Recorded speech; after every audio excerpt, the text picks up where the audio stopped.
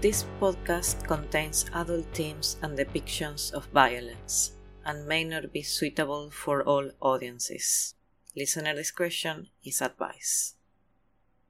Good afternoon, Chris. Good afternoon, Ahenia. How are you doing today? I'm very well, but I'm feeling in the mood for a murder. That's a great news because we actually have a very interesting murder in our hands today. So, welcome to A History of Evil Men, Episode 2, Heavenly Creatures. The case that we are going to unfold today is the Parker Home murder case, which took place in Christchurch the 22nd of June of 1954.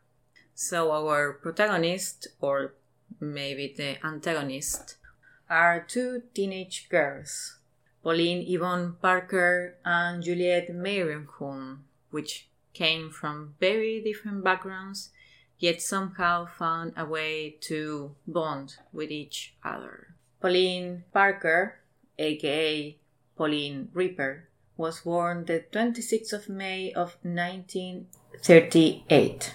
She was born in New Zealand in a working-class family.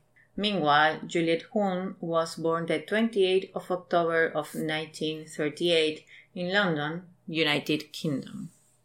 The girls met in the Christchurch Girls' High School when they were roughly 13 years old. And while Juliette came from an upper-class family, her father was Henry Hume, a British scientist and physicist who took part in the project of the British atomic bomb, and she was the daughter of Hilda Hume, who was a counselor and a socialite at that time. Both girls met in the early teens and they bonded over the fact that they both had suffered from various illnesses when they were very young. Pauline Parker was diagnosed with osteomyelitis, which is a bone infection, when she was approximately 6 years old, and she got to go under some surgeries in her leg, which left her with chronic pain. Meanwhile, Juliette suffered from bronchitis and tuberculosis also when she was very young, and in 2 different occasions she was sent by her family to South Africa and Latin America because they believed that the warm weather would be better for her recovery. Also, when she was 2 years old, she was in London during the London Blitz, which was the bombing of London by the Nazis. And according to the sources, she suffered from nightmares and panic attacks. This case became the inspiration of the basis for the 1994 movie by Peter Jackson, Heavenly Creatures. Well, the movie takes as the source for its story the diaries that Pauline Parker kept during 1953 and 1954, which we are going to use also as the sources. Nowadays, you don't get access to the full diaries, but we can get to the trial transcripts of themselves because they've been lost. The diaries themselves, if they haven't completely decayed over time, have still been kept under lock and key by the New Zealand government as evidence and are only usually ever allowed to be viewed under very specific, strict circumstances. So actually getting a hold of the material from the source is pretty much nigh on impossible. So the families were initially very happy about the friendship. They were both very imaginative. They were very interested in arts, literature. Pauline was said to have an interest in clay, sculpting. And they quickly managed to develop a very close, personable friendship with each other, which soon became very close and obsessive, one might say. Both of the girls were, by the standard of the area, very smart and very intelligent and very imaginative. When we read the transcripts of the diary of Pauline Parker, we can say that they had a very high idea of themselves and that they really thought that they were special and somehow above other people. March the 18th of 1953, Pauline would write, quote, "We have decided how sad it is for other people that they cannot appreciate our genius, but we hope the book will help them to do so a little, though no one could fully appreciate us." The girls imagine a whole series of medieval fantasy world that they were writing, both of them, and later on both of the girls would take as alternative identities of people that live in that world. It is said that by Mrs. Hume, Hilde Hume, the mother of Juliet, that sometimes the girls would get so much in the character when they were doing this role play that it was actually hard to get Juliet out of the character because she was so deep into it. With many of the characters, the girls had fleshed out their histories, their motivations, their desires, as well as the complicated relationships that these characters had with each other and their families going back several generations and forward several generations as well. Not to mention the history and the politics of the imagined country. It's also said that the story was also full of some violence. There was war and kidnap and vendettas, and it was really impressive for the adult people that would read what they were writing. But there was something else apart from the kingdom of Borovnia that was this fictional world. There was the fourth world that was literally a different reality in which the girls, Pauline and Juliet, could actually have access. On April the 3rd of 1953, Pauline wrote on her diary, quote, "Today, Juliet and I found the key to the fourth world. We realize now that we have had it in our possession for about 6 months, but we only realized it on the day of the death of Christ. We saw a gateway through the clouds. We stand on the edge of the path and looked down the hill out over the bay. The island looked beautiful. The sea was blue. Everything was full of peace and bliss. We then realized we had the key. We now know that we are not genii as we thought. We have an extra part of our brain which can appreciate the fourth world. Only about 10 people have it. When we die, we will go to the fourth world. But meanwhile, on 2 days every year, we may use the key and look into that beautiful world which we have been lacking enough to be allowed to know of, on this day of finding the key to the way through the clouds." So, upon socializing and hanging around the Holmes family, we see that Pauline really, her main bond was to Juliet, but she really seemed to idolize both of her parents. She would call them heavenly people, and on her diary she would write that Mrs. Hume, Hilde, would call her her foster daughter. But on May the 15th, 1953, Juliet was once again diagnosed with tuberculosis on one lung. About that, Pauline wrote, quote, "Mrs. Hume told me today they had found out that Juliet has tuberculosis on one lung. Poor Julieta. It is only now I realize how fond I am of her. I nearly fainted when I heard. I had a terrible job not to cry. It would be wonderful if I could get tuberculosis too." End of quote. We see that what seemed to be a close relationship was slowly developing in a very dependent, dare I say, relationship between the two girls. On the next day, Pauline wrote, "I spent a wretched night. It was a relief to see Juliet looking so well. We agree it was a great pity I had not tuberculosis too, and it would be wonderful if I could catch it. We would be in the sanitarium together and would be able to write a lot. We have decided we are the most incredible optimists." End of quote. So Pauline came out with the idea that she and Juliet would exchange letters while faking or pretending to be the characters of the story of the kingdom of Borovnia. Pauline would take the place of Charles II, the King of Bohemia, while Juliet would play as Deborah, his mistress, while she was on the sanitarium. Pauline and Juliet came from different backgrounds. Pauline came from a working class family.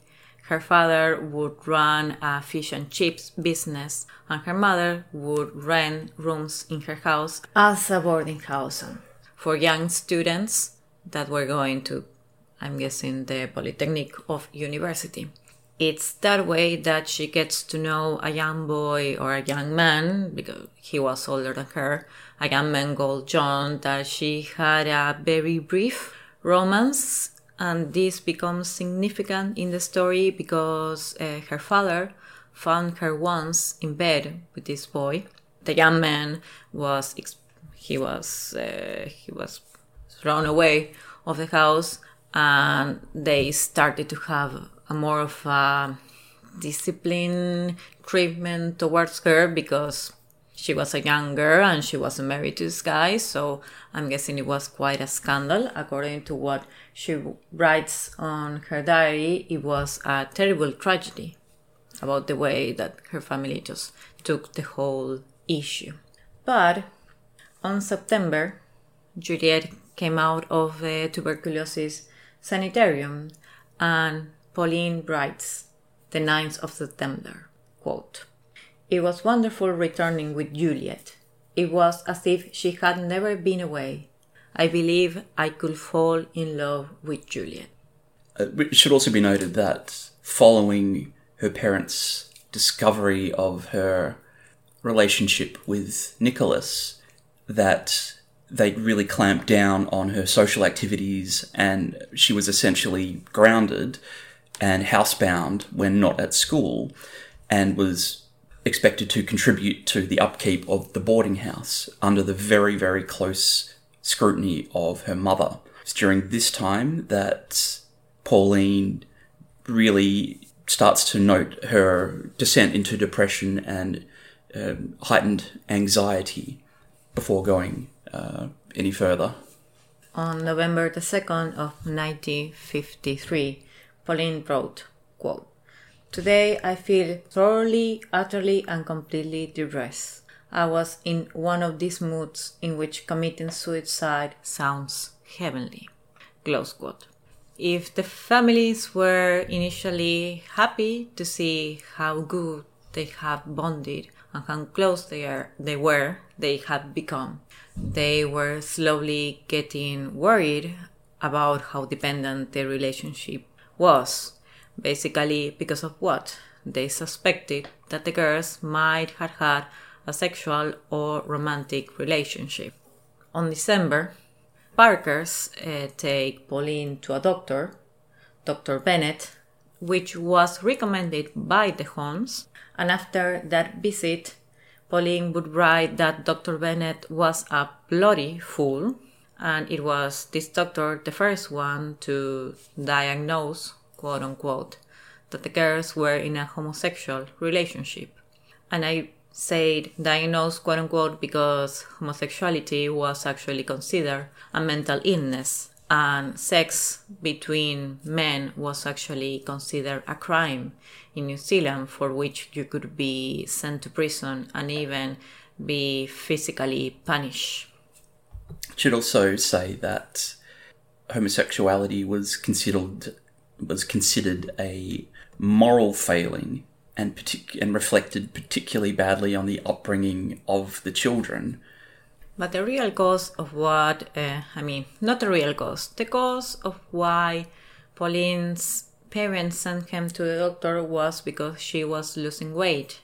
Afterwards, when we read or even listening to an interview done to Juliet being older, we discovered that Pauline was actually suffering from bulimia. She was throwing up every meal and she was losing weight. So it came a point in which Pauline's mother, Honora, would even forbid her to see the Hulme family, Juliet and also the Hulmes, unless she would put on some weight. So on December the 20th of 1953, Pauline wrote, quote, Mother woke me this morning and started lecturing me before I was properly awake. She has brought up the worst possible threat now. She said that if my health did not improve, I could never see the Hulmes again. The thought is too dreadful. Life would be unbearable without Deborah.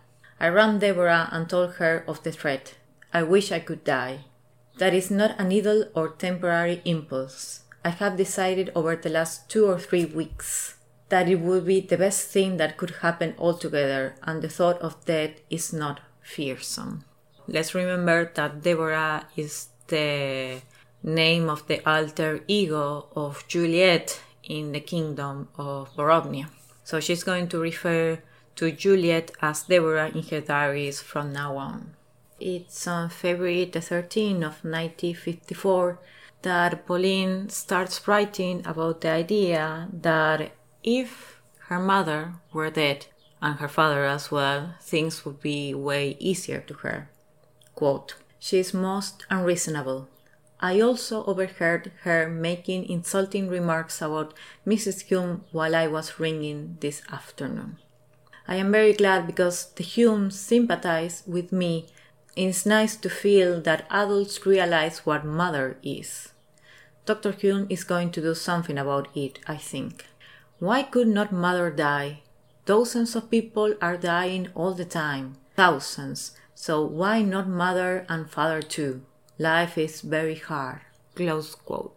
So it's really sad because in reality, Pauline used to idealize the Humes, but they were very much worried, the same way as her parents were, about their relationship, but because of whatever social reason, they would be polite and kind to her, and it was, of course, probably because Pauline's father was busy in his business that her mother was the one to be there, disciplining her and forbidding her to see Juliet unless she would put out some weight. So on February is when the girls start coming up with a new plan. And the plan was basically to go to Hollywood, to become starlets, and to sell the rights of the story of the Kingdom of Borovnia, to the Hollywood, the production houses, movie studios. Exactly. And because famous and to be recognized by everybody, to get their geniuses recognized, because they really believe they were geniuses. It's on February that they decide that they were going to start saving money for that Hollywood trip. On the 23rd of April of 1954 is which Pauline writes that Deborah has rung her and told her that she found her mother, Mrs. Hilda Hume, in bed drinking tea, which is hilarious, with another man, Walter Berry, whom was a former client of Hilda Hume because she was a marriage counselor. And this man was spending time in the Humes family because he had fallen sick. They had offered him a place to stay. So what Hilda told her daughter is she and Walter Berry and her husband were living as a threesome. Or a semi-open relationship. Fast forward a couple of months, we would know that the Humes were going to get a divorce. And there's another very important fact that Mr. Hume was fired in his position as a rector of the Canterbury University. And their plans were for him to take Jonathan, his youngest son, with him to England, and that they would send Juliet to South Africa to live with one of her aunts. On the 24th of April of 1954, Pauline wrote, quote, "Such a huge amount has happened that we do not know where we are. Dr. Hume is the noblest and most wonderful person I have ever known of. But one thing, Deborah and I are sticking to through everything. We sink or swim together." On late April, Pauline writes once again about her plans, or more like her suicidal thoughts, And then she started to flirt with the idea of getting rid of what she thinks is the obstacle of all her plan, Juliet and her plans, which is her mother. On April the 13th, Pauline wrote, quote, I told Deborah of my intentions, and she is rather worried, but does not disagree violently. End of quote.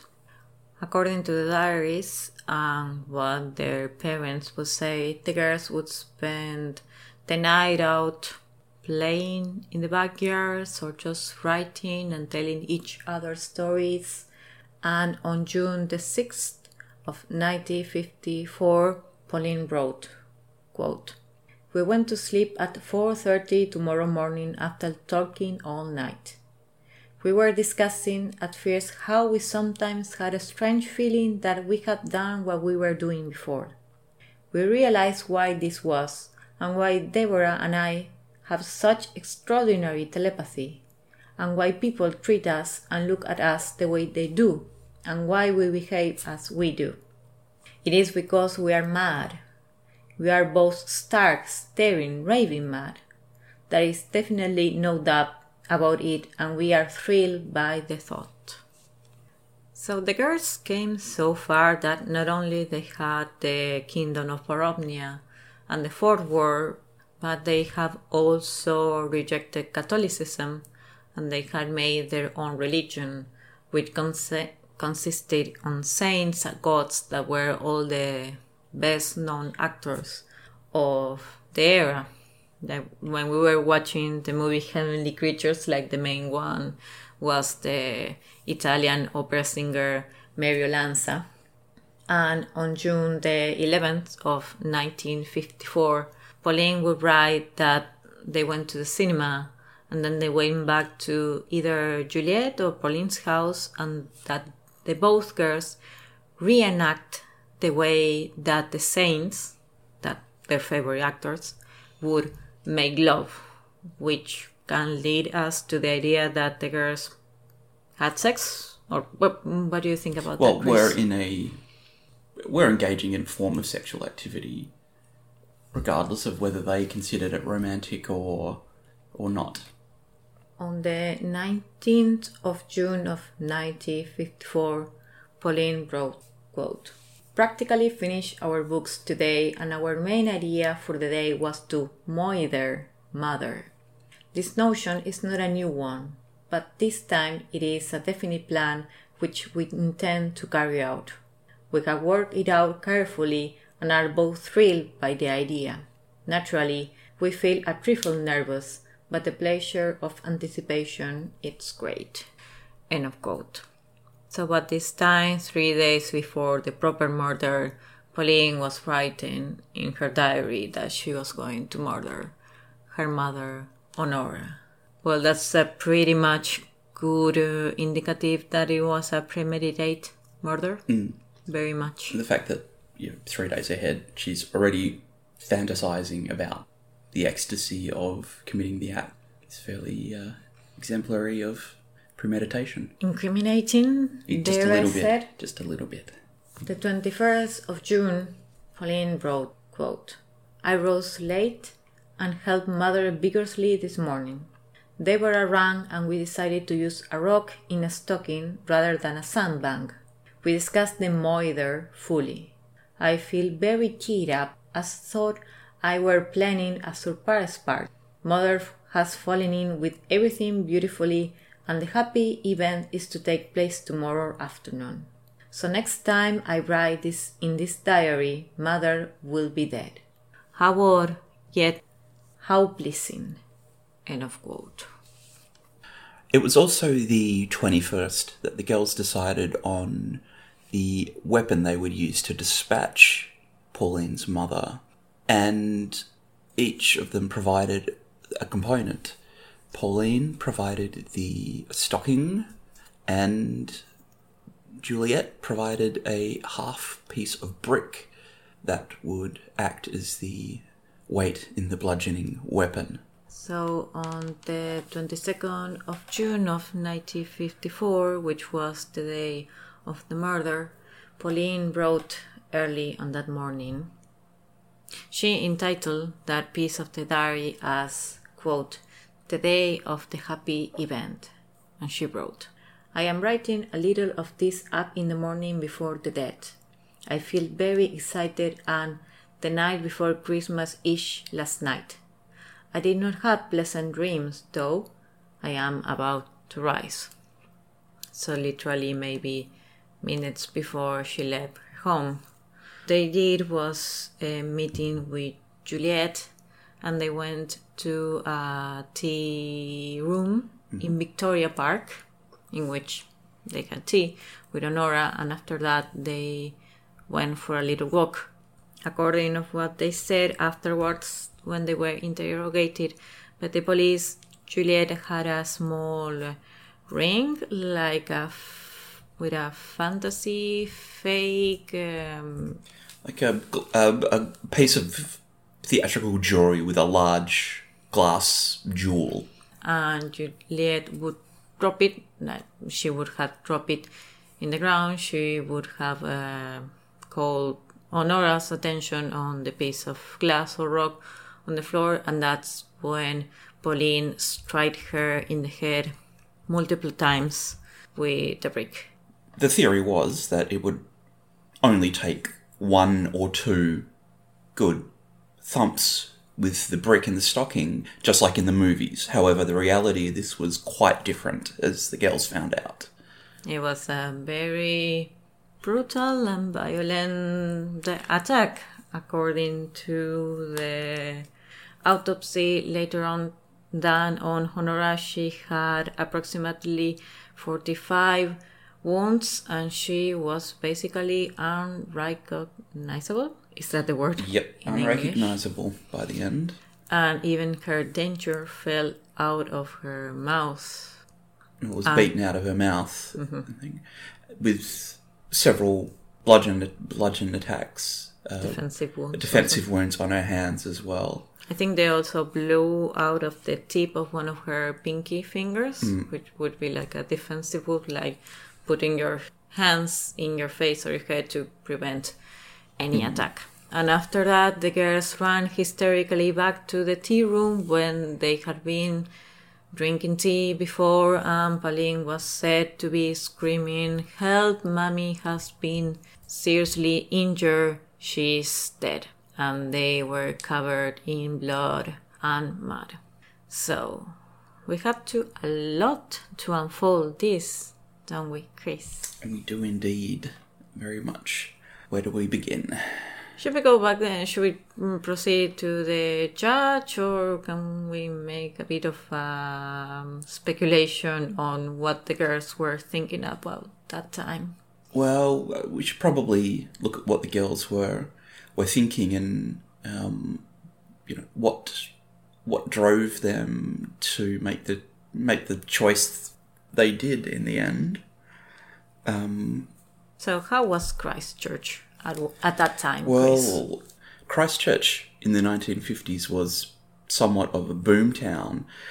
It acted as the economic centre of the South Island of New Zealand, and with a massive hinterland of agricultural cropping like wheat, barley, sheep, and plenty of other agricultural products, which were primarily being sent to the rebuilding nation of United Kingdom after World War II.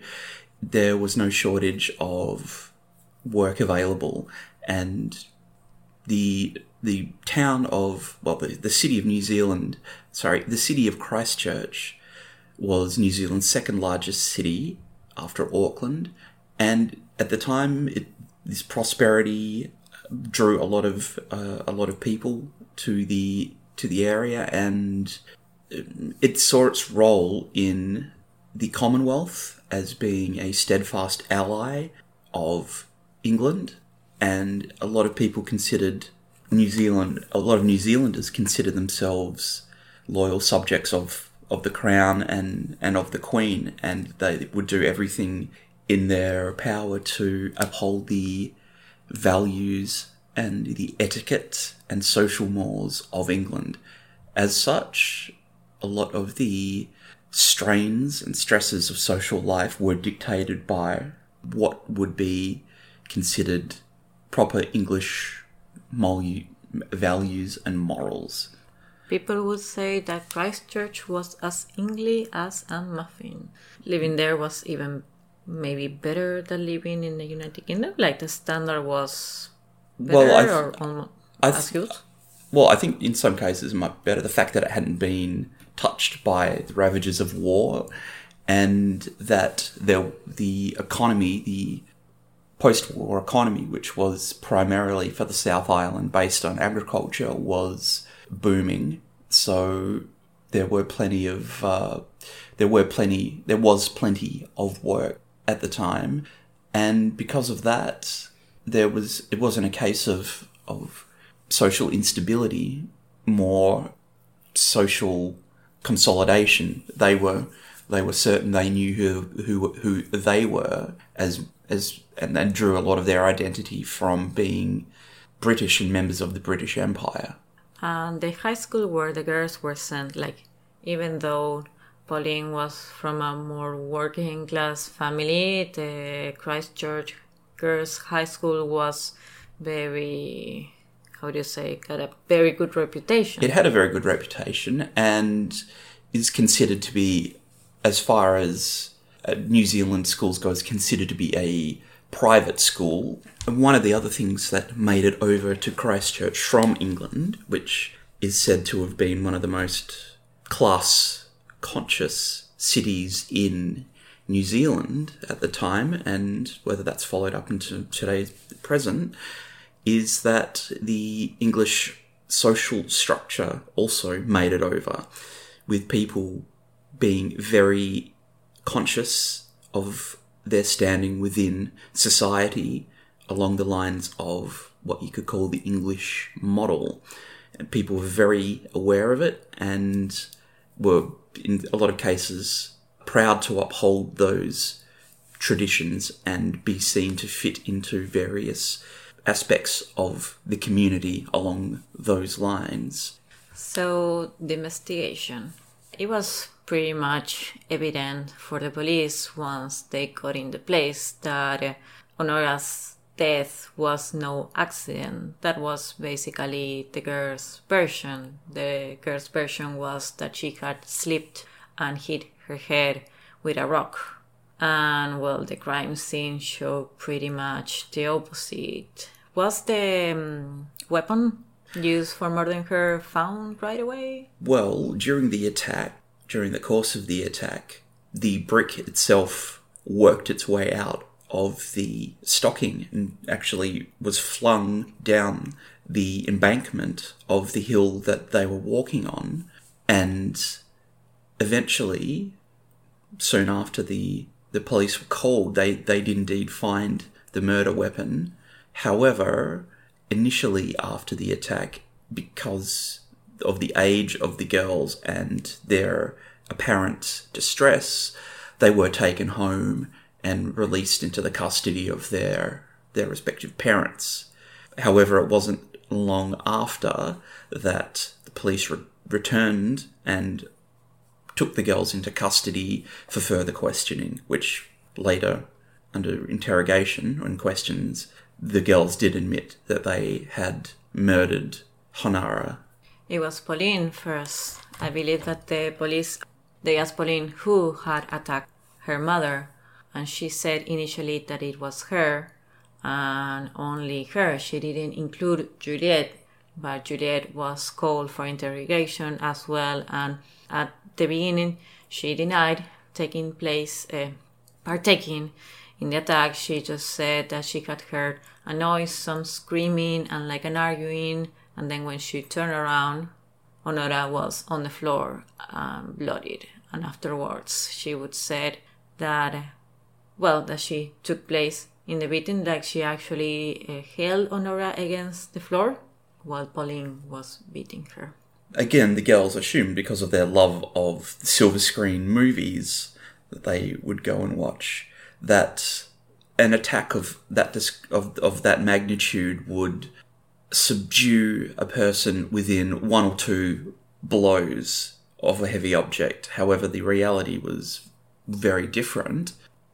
They just couldn't keep up with the story of her death being an accident, and it's several months before she was murdered that Pauline would write in her diary that she intended to make her murder look accidental. So that's maybe the only time in which it seems like maybe the girls weren't so smart as they really believe, because it was particularly violent. There was no way that the police could think that someone would get so injured with just one slipped.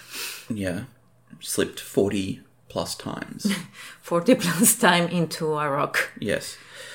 However, it wasn't long after that the police returned, when they were taking the girls into custody, that they acquired some of the personal belongings of both girls, in particular Pauline's diary, which we're using today as a major source of reference.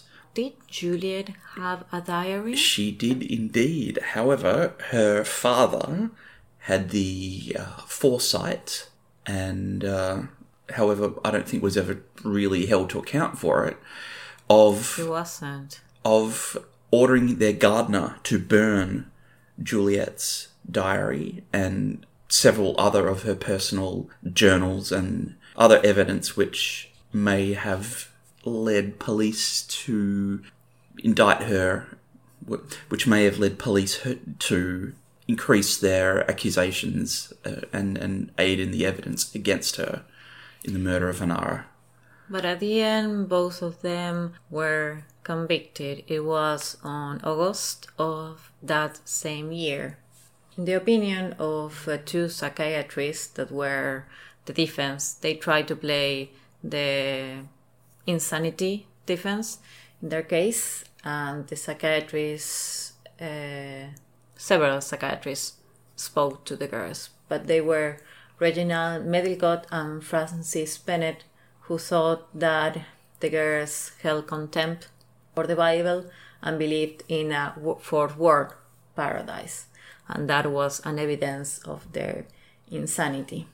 The jury were told that the pair, the Dyad, the girls, thought that they had the moral right to kill Honora, and that the girls suffered from, quote, paranoia, delusions of grandeur, and delusions of ecstasy. Each affects the other and aggravates the process of the disease, close quote.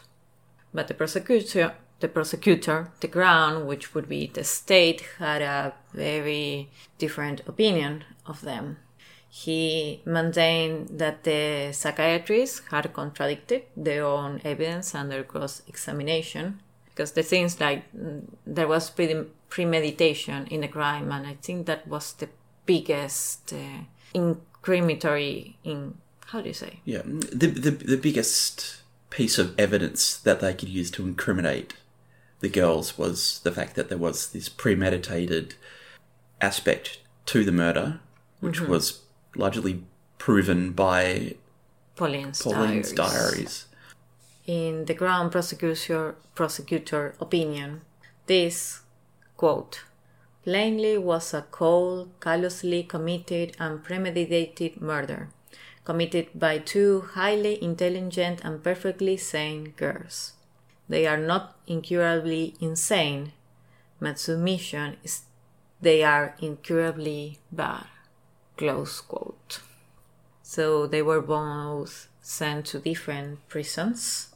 They were sentenced to, I don't know if it was an original 5-year sentence, but they both made 5 years in prison. Initially, the girls were held for the sentence of the governor's pleasure, which largely means however long the state decides to keep them there. In this case, because it was such a brutal and shocking murder, and the country and the judiciary weren't really sure of how to treat it, that they would ascertain the guilt and the condition of the girls, particularly because of their young age, and it could be said of as well of their social stature that they might decide later on that the girls would. So the Crown would decide to keep them potentially indefinitely, or after a suitable time of review. After a suitable time, a review would be held and grant the girls freedom or other conditional release, which they did after 5 years, after which time they considered the girls to be rehabilitated and have paid for the crime. Because initially neither of them showed remorse of the crime. Juliet was a bit more hesitant. She didn't confess right away to the crime, but it was after those years that their testimonies that they realized that what they did was wrong.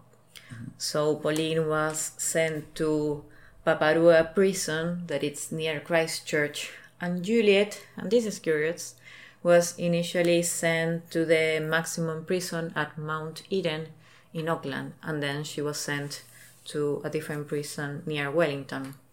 And the first 2 months that Juliet spent in prison were in solitary confinement. She was also forced to do physical labor for 2 weeks, and that's when she physically collapsed. And then she worked in the same prison, sewing uniforms. Because it seems like, in the opinion of the jury, she was the dominant in the dyad. And after doing the research, I am not 100% sure whether she was the dominant in this. She's definitely considered to be the more gregarious and outgoing and extroverted of the two girls. However, in this dynamic, that may not have been the case. What are your thoughts? Well, it's really weird, because it seems like they were kind of the opposite sides of the same coin. I don't know if that expression exists in English, because Juliet was told to be, they were both like very arrogant, but Juliet was more outspoken, and she was very remarkable because she had this cut glass Polish British accent, and she would be kind of overwhelming, while Pauline had a more like demure, more introverted. She was after what we read in the diaries, I don't know if we could diagnose her with depression, but it's pretty much evident that she was suffering a great deal, whatever she wasn't with Juliet. And Juliet was the same, because that's what their own parents would say. But there is the fact that Pauline was suffering from bulimia, and that's not something that we see in Juliet.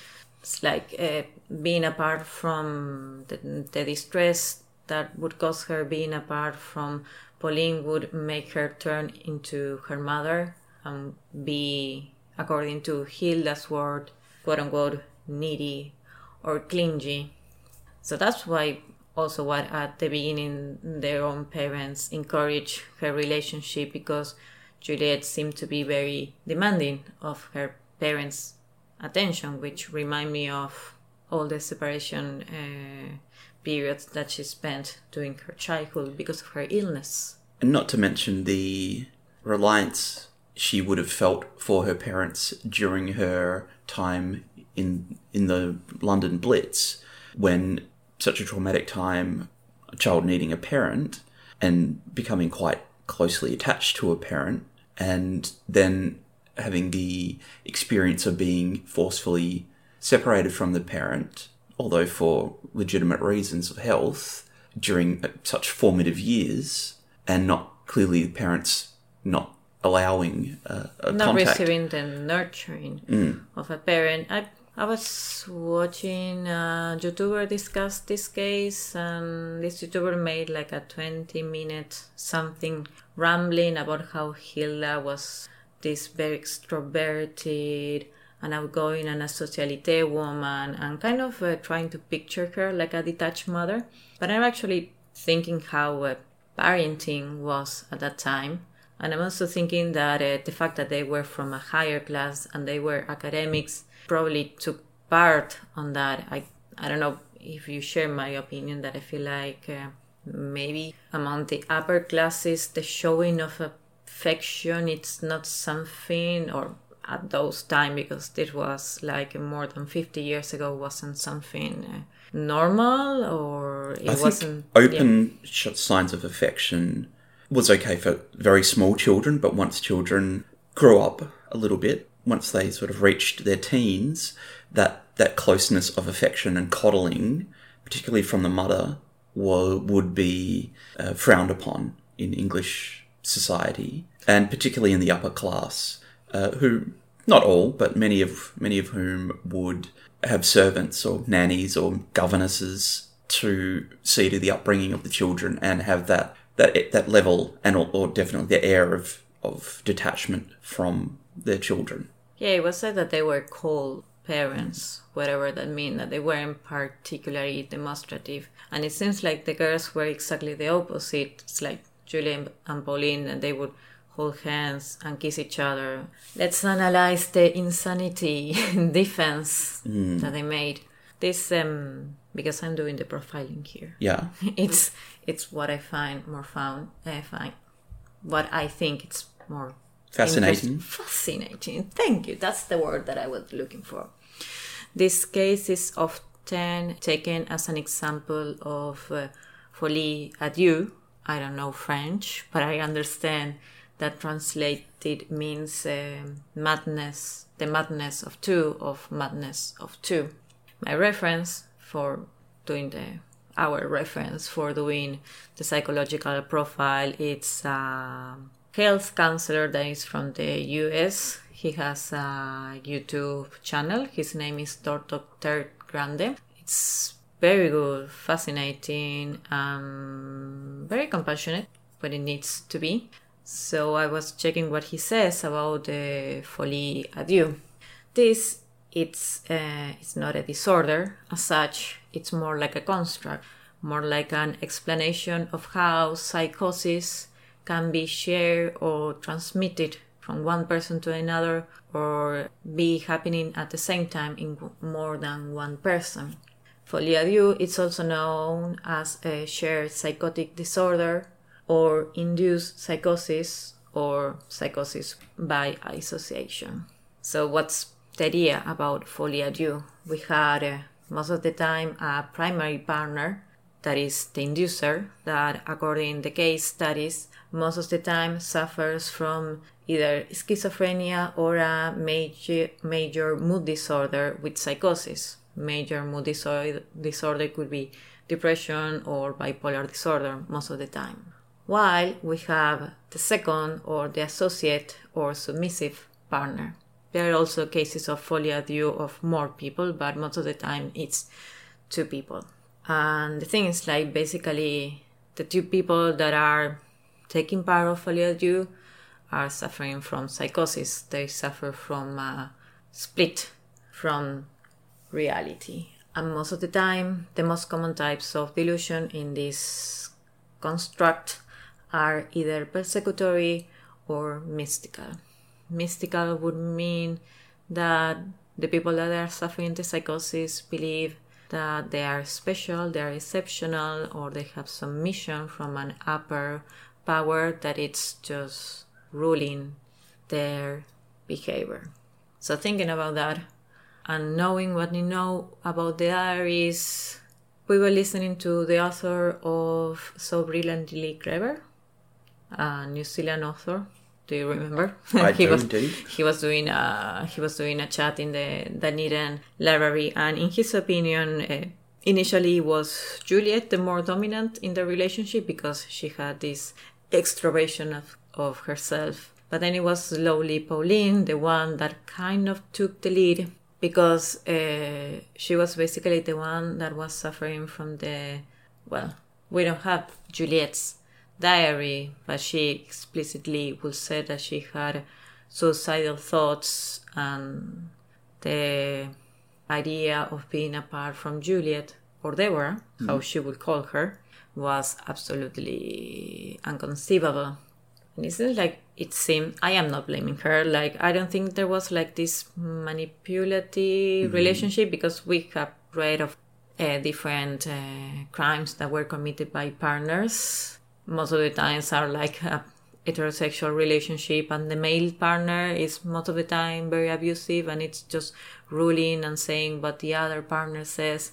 And I don't feel that it was like that. I feel like Pauline was very vulnerable, and if Juliet left, they would both suffer, because Juliet would suffer when she was apart from her. But I kind of feel like she was the one that had more to lose in this, because by being friends with Juliet, she would have access and contact to the high class that Juliet belonged. She idolized the Humes initially. Well, after they know about Mrs. Hume affair, her sympathy kind of turned to Mr. Hume. But initially she would say that they were heavenly people, that they were refined, they were intellectuals. And the thing is, like, the girls were very smart. The girls definitely did see themselves as intellectuals as well, and to a degree, they identified themselves according to the psychiatrist, genius. Yeah, as genius or genie. They had a extra part of the brain, and even the psychiatrist that would interrogate her, I think it was Juliet, that it was said that had 120 of IQ. That's right. She scored incredibly highly in an IQ test that was done at some point during the trial. Yeah, and it was said that Pauline had an definitely intelligence above the average of her own age. So, to be fair to them, they were exceptional. They were quite exceptionally intelligent and extremely creative. Oh yeah, so creative people. And the fact that they were put together due to physical illness and skipping physical education gym classes really, did set them a happy or, an unhappy coincidence to set them together where they could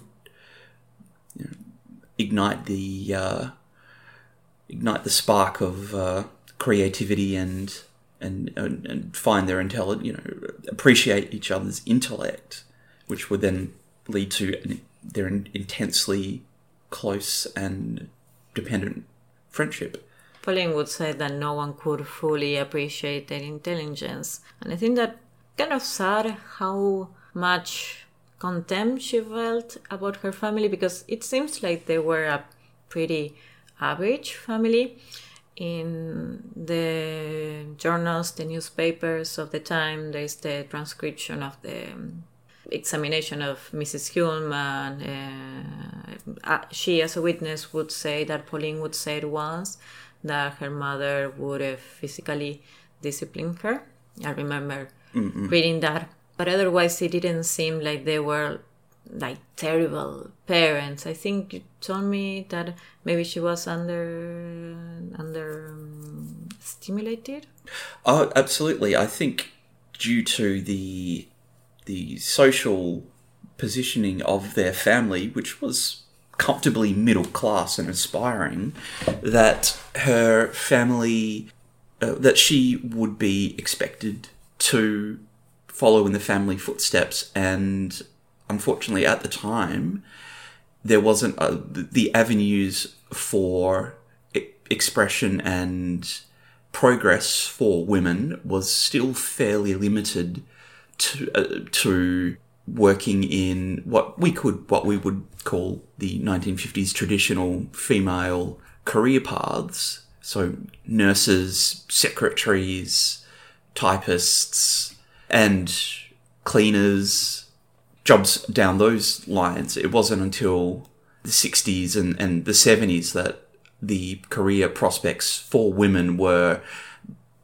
vastly opened up due to the women's liberation movements. However, before that, it was either very exceptionally talented people who would rise up through the ranks or would subversively work up their way up through the ranks, like some of the like women who would be working in the War Office or other government organisations themselves being brilliant mathematicians, but would work in the office as officially a secretary, however, would be key advisors to the largely male management, but whose efforts would be absolutely crucial to particularly in science.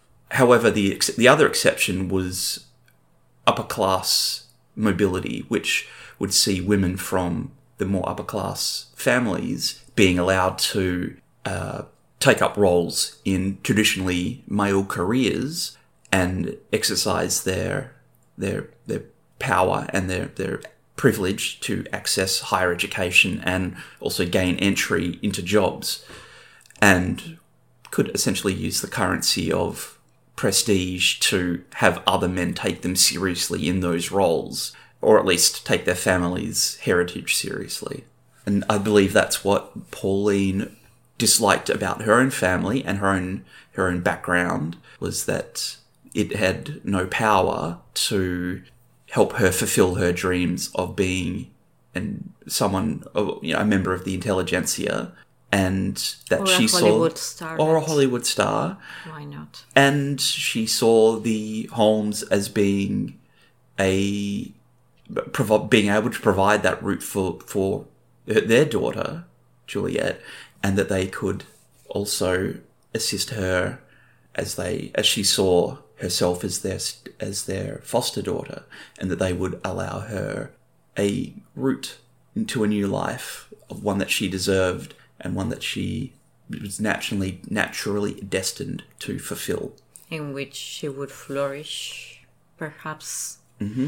Because the girl's initial idea, once they find out that the Humes were getting a divorce, was to convince them to take Pauline with Juliet to South Africa, and after that they would do this fantastic trip to Hollywood and became famous and rich. It really she felt like everybody around her were dull and boring and unrefined. I'm talking about Pauline, of course. And I think as well that led into some of their risk-taking, particularly with acquiring the means and money to facilitate their flight to Los Angeles. It's... What can you... What can I say? I think that it's just thinking about how much anger she held against her mother. It's really sad. It's a sad case because, first of all, a person was brutally murdered. And it seems like in thinking about Pauline, because we have her diaries and partially on Juliet, she just was completely convinced that her mother was the main and only obstacle. And the truth is the Holmes were as worried that the Parkers for their relationship, but for whatever reason, they would never, maybe of some sort of English...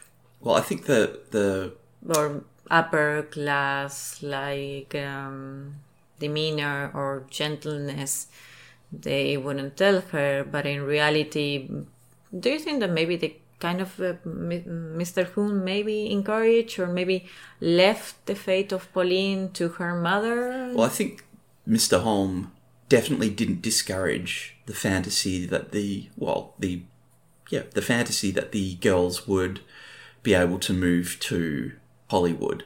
And in one case, I think he didn't want to be the villain and upset his daughter in a time when she was particularly vulnerable, but also very sympathetic to him after the discovery of the affair. Discovery of the affair and the divorce proceedings, the separation proceedings. So on the one hand, I think he just didn't want to be the bad guy, essentially, knowing that Honara would be the one to say, no, forget about it. No way.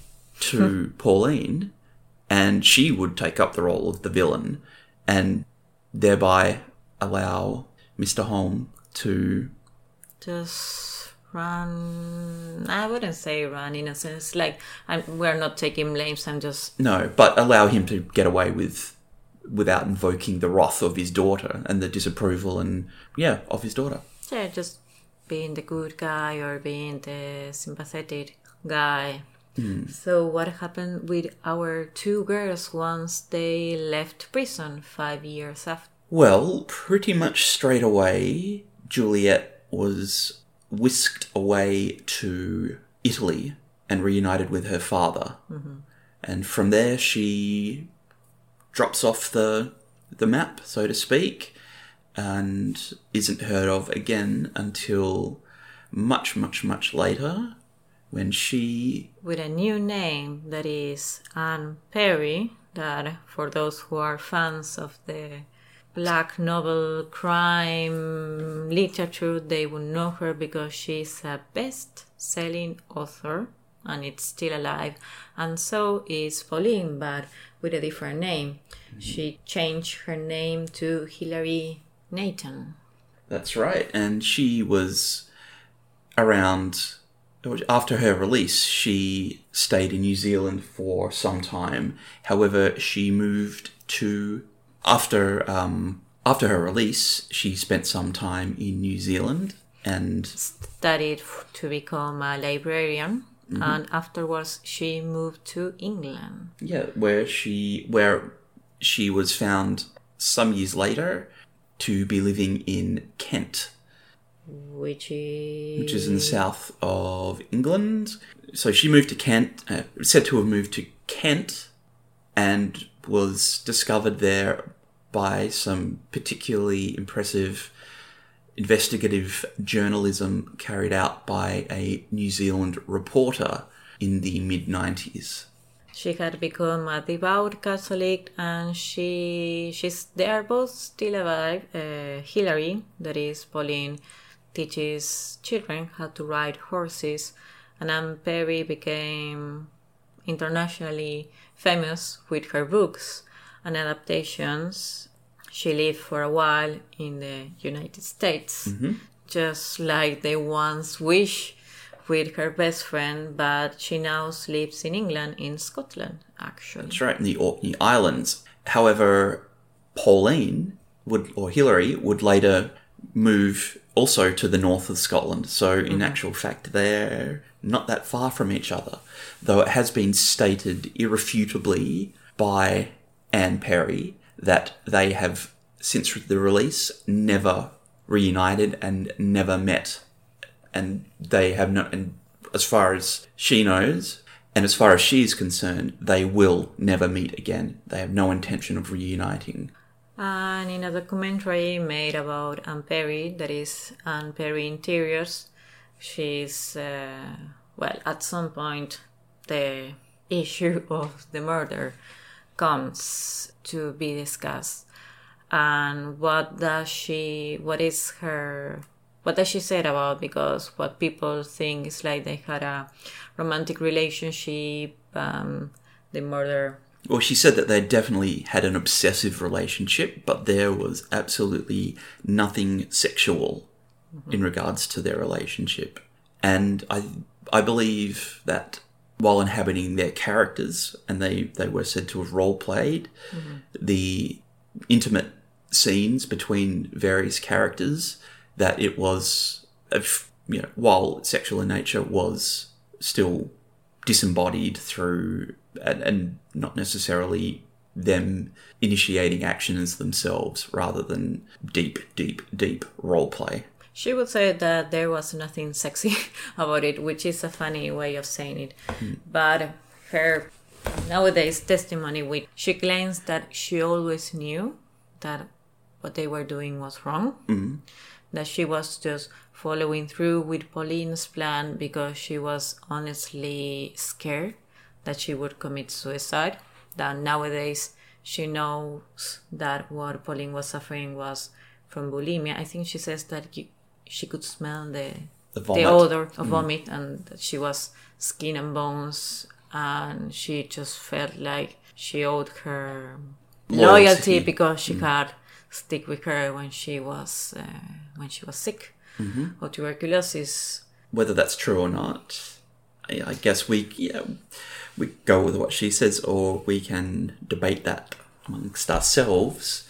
However, reports of the time, and also if we're going by Pauline's diary, would suggest that they were at one time very, very deeply immersed in, as you've said, what could be considered a folie à deux, particularly living in their own fantasy world and coming up with their own entire religion or religious beliefs, and the shared hallucination or they just built a world that was much better and pleasant than the reality that they had to live. And they were allowed and encouraged to be in each other's company and indulge in this Games constructed and world and constructed adventures, and that they were nourishing each other's intellect and creativity. Because no one else could really do it. Yeah. Perhaps. I mean, it's not like we are excusing them, but they were really synced in a rapture with the real world. We feel it's very sad. It's the insanity plea was rejected. They were taken. Mm-hmm. They were sentenced guilty of the crime. But I was thinking that even if, I don't know, because those doctors that spoke, they didn't talk about folie à deux, but they were really nailing the point of what the girl's mentality was at that time. I'm thinking that since it seemed, or it was maybe very likely that they have a romantic relationship, even if they had been sent to a mental institution, it's very likely that they wouldn't have gotten like the real treatment that they deserve, because it wasn't about the relationship as in being a homosexual relationship. It was the delusion and the attachment issue and also, the rejection of the reality. And also, yeah, exactly, some of what you could consider shared psychosis. Mm-hmm. The thing when we were listening at Dr. Todd Grounded talking about folie à deux and mystical delusions, in his professional opinion, he believes that there are cases that most of the cases lead to violence, and they are, we're not saying that mentally ill people are violent. No. But in this construct, it's very common to see very violent crime. Especially when the... Not because the people that they are suffering are sadist or evil or malignant or manipulative. The things that when a person eats, or a few people are on a mystical delusion, they truly believe that they are exceptional beings. Therefore, the rules of this world don't apply to them, and the limits for this world don't apply for them. And the separation of the dyad, it's basically what puts the delusion on danger. It's like being separated. That's what is going to split the world. And so they almost act defensively to protect their... And they would do anything to protect it, which I think it's what the girls did at the end. Yep. It's also interesting when we were watching the talk that the author of the book... So Brilliantly Clever by Peter Graham was giving at the library. It had some pictures of Hillary, Pauline, of her house. She lived on a fairly remote rural farmhouse and by all accounts, kept to herself when she wasn't teaching kids to ride horses. But she left extremely quickly, packed up and left overnight when it was discovered her true identity. And some of the artwork that she left behind in the form of murals and almost stained glass window type pictures would indicate that perhaps it was still on her mind the fantasy and Baronia Borovnia. And Borovnia and the Fourth World were still things that she would reminisce about, or that she truly had never gotten over, as would be evidenced by some of the pictures of knights and divine priestesses and ascending angels and goddesses who would bear striking resemblances to both her and Juliet. A blonde girl and a brunette girl. One particular picture denoted the brunette girl with scars on her left leg, which one eagle-eyed crowd member would point out in one of these book signing lectures. To close, would you like to read a piece of epic poetry, please? I would be pleased to. Well, this is a poetry that was found on Pauline Parker 1953 diary. Okay. This piece is called The Ones That I Worship.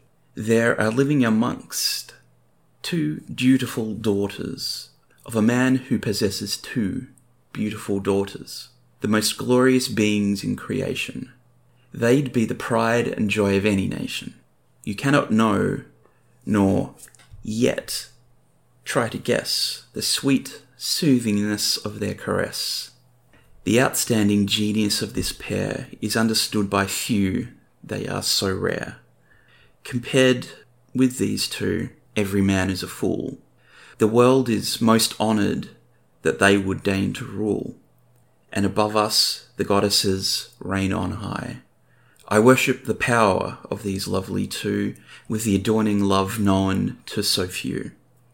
'Tis indeed a miracle one must feel, that 2 such heavenly creatures are real. Both sets of eyes, though different far, hold many mysteries strange. Impassively they watch the race of man decay and change. Hatred burning bright in the brown eyes, with enemies for fuel, icy scorn glitters in the grey eyes, contemptuous and cruel. Why are men such fools? They will not realize the wisdom that is hidden behind those strange eyes. And these wonderful people are you and I. That was the Parker Hunt Keynes, The Heavenly Creatures from Christchurch, New Zealand. Thank you for listening to the 2nd episode of A History of Evil Men. Thank you. Thank you. Thanks again for listening. If you've enjoyed what you've heard today, you can find us on social media. Our Instagram is A History of Evil Men. That's all in one word, so just search for that. Our Facebook is A History of Evil Men, a true crime podcast. And if you'd like to email us, our address is ahistoryofelmen@gmail.com. No spaces in that, that's all one word. And if you'd like to support us, our Patreon is A History of Evil Men. Same as before, all one word. Thanks again for listening.